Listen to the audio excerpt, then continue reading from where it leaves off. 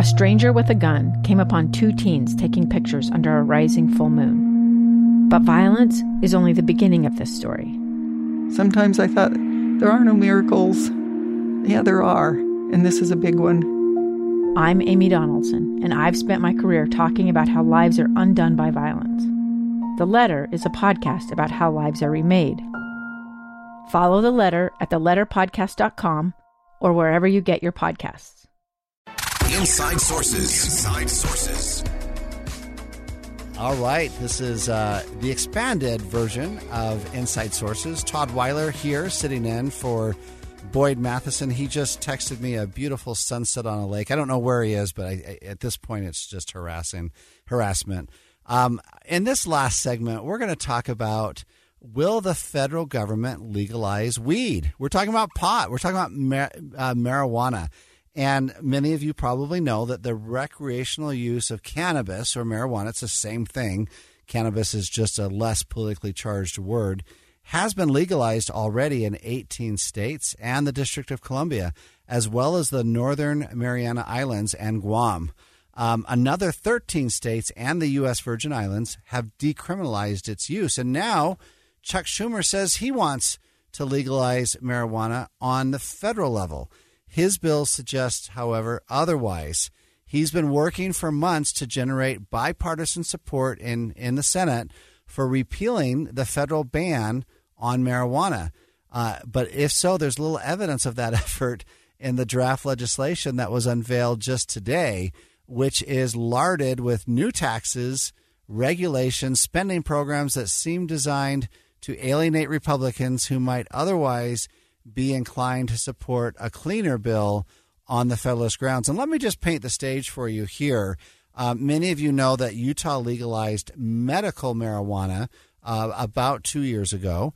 That was after the legislature refused to legalize it. I actually voted in favor of it in 2016, but it failed in my body. And so it got put on the ballot through a citizen initiative, and it passed mostly by the votes in Salt Lake County. It was close enough that the votes in Salt Lake County put it over. And so, and then some of you will remember that the legislature came in, it went into effect on a Saturday, and on Monday, the legislature came in and replaced it with a different medical marijuana bill because we felt, I'll speak in the royal we felt like there was some systemic problems in the language that had been put on the Citizens Initiative. But the way that the legislature did bring medical marijuana, it actually brought it to users 6 months faster, quicker than the initiative would have, and it also streamlined some processes. And it seems to be working pretty well. I know I live in Woods Cross, and when I go to my local Costco store in West Bountiful, right across the parking lot from Costco is one of the pharmacies. And so I just want to bring you listeners back 5 years to 2016. I was doing a town hall at the Bountiful City Hall with someone, some of you may remember this name, Senator Orrin Hatch, and someone in the audience asked him about legalizing marijuana. And Senator Hatch said, well, I think this is an effort that's best left to the states. And Senator Hatch was holding a microphone, and so was I. So when he was done, in the kindest way I could, I said, with all due respect, Senator, we can't handle it with the states because Congress has scheduled marijuana as a controlled substance, a Schedule II controlled substance, and at that time, the belief was that any states that crossed that line, that we'd be in violation of federal law, which is actually still true today. But so many states have done it, and the Obama administration didn't do anything about it. In fact, under President Obama, the Department of Justice released a memo. It was written by an attorney in that office named his last name was Cole. So it got to be known as the Cole Memorandum. I think it was 3 pages long, and it basically said, if states follow these principles and guidelines, I think there were 7 of them, then the Department of Justice isn't going to take any action for states that are legalizing marijuana. So the Cole Memorandum was literally just something that some guy, typed out in Microsoft Word and printed out, and that kind of had the effect of law.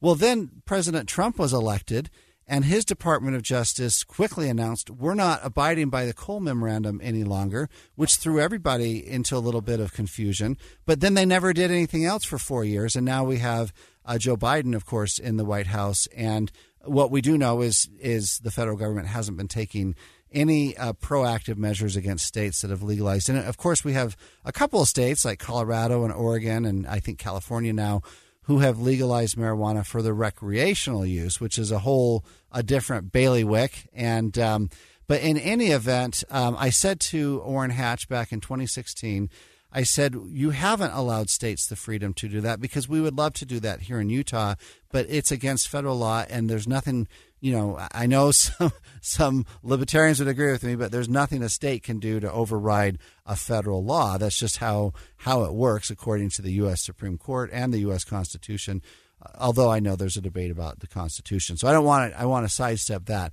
But the reality is now finally, 5 years later, at least we have one Democrat, Chuck Schumer, who happens to be a very powerful Democrat, saying, hey, here's a bill to do it. Now, that bill, of course, does have some provisions about legalizing or decriminalizing marijuana offenses, but that bill also has a whole bunch of other stuff, like a federal excise tax on marijuana starting at 10% and eventually rising to 25% within the fifth year.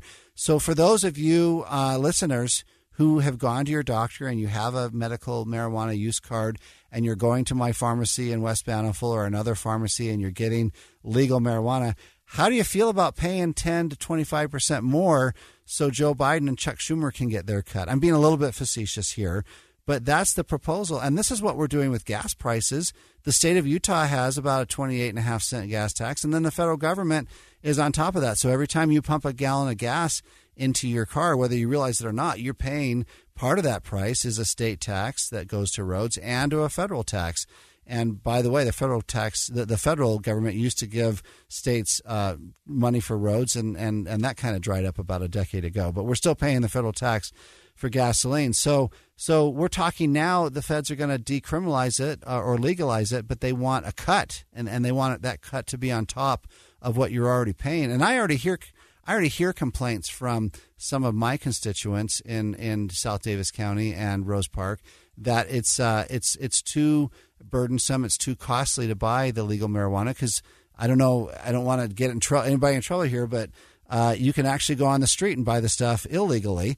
I'm not going to tell you where or how, but and I haven't done any price comparisons because I'll admit this on the air. I don't use medical marijuana. So in any event, the federal government is finally talking about this. I think it's a step in the right direction.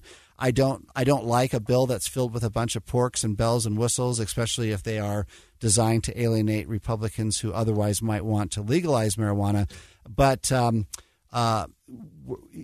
President Biden, of course, has said in the past that he's against this, but he's said he's against a lot of things in the past. And what we found out in the 6 or 7 months that he's been president is he doesn't necessarily hold himself to what he's said in the past. And so they're going to have to they can't do this through reconciliation of the budget.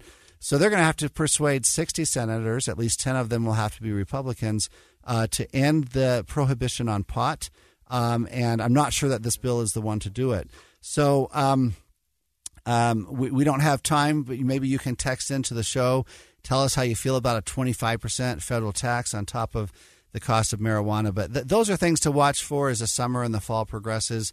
And thank you. Thank you for joining Inside Sources. Even though Boyd Matheson, your favorite host, isn't here, I'm Todd Weiler. I've loved being with you for the last 2 hours. And remember to always see something that inspires, say something that uplifts, and do something that makes a difference.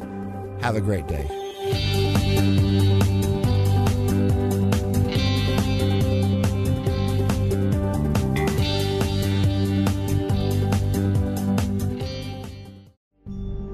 It's the story of an American held in a dark Venezuelan prison. Then all of a sudden they all kind of lined up. They pointed their guns at me. And this is the point where I thought, I'm going to die today.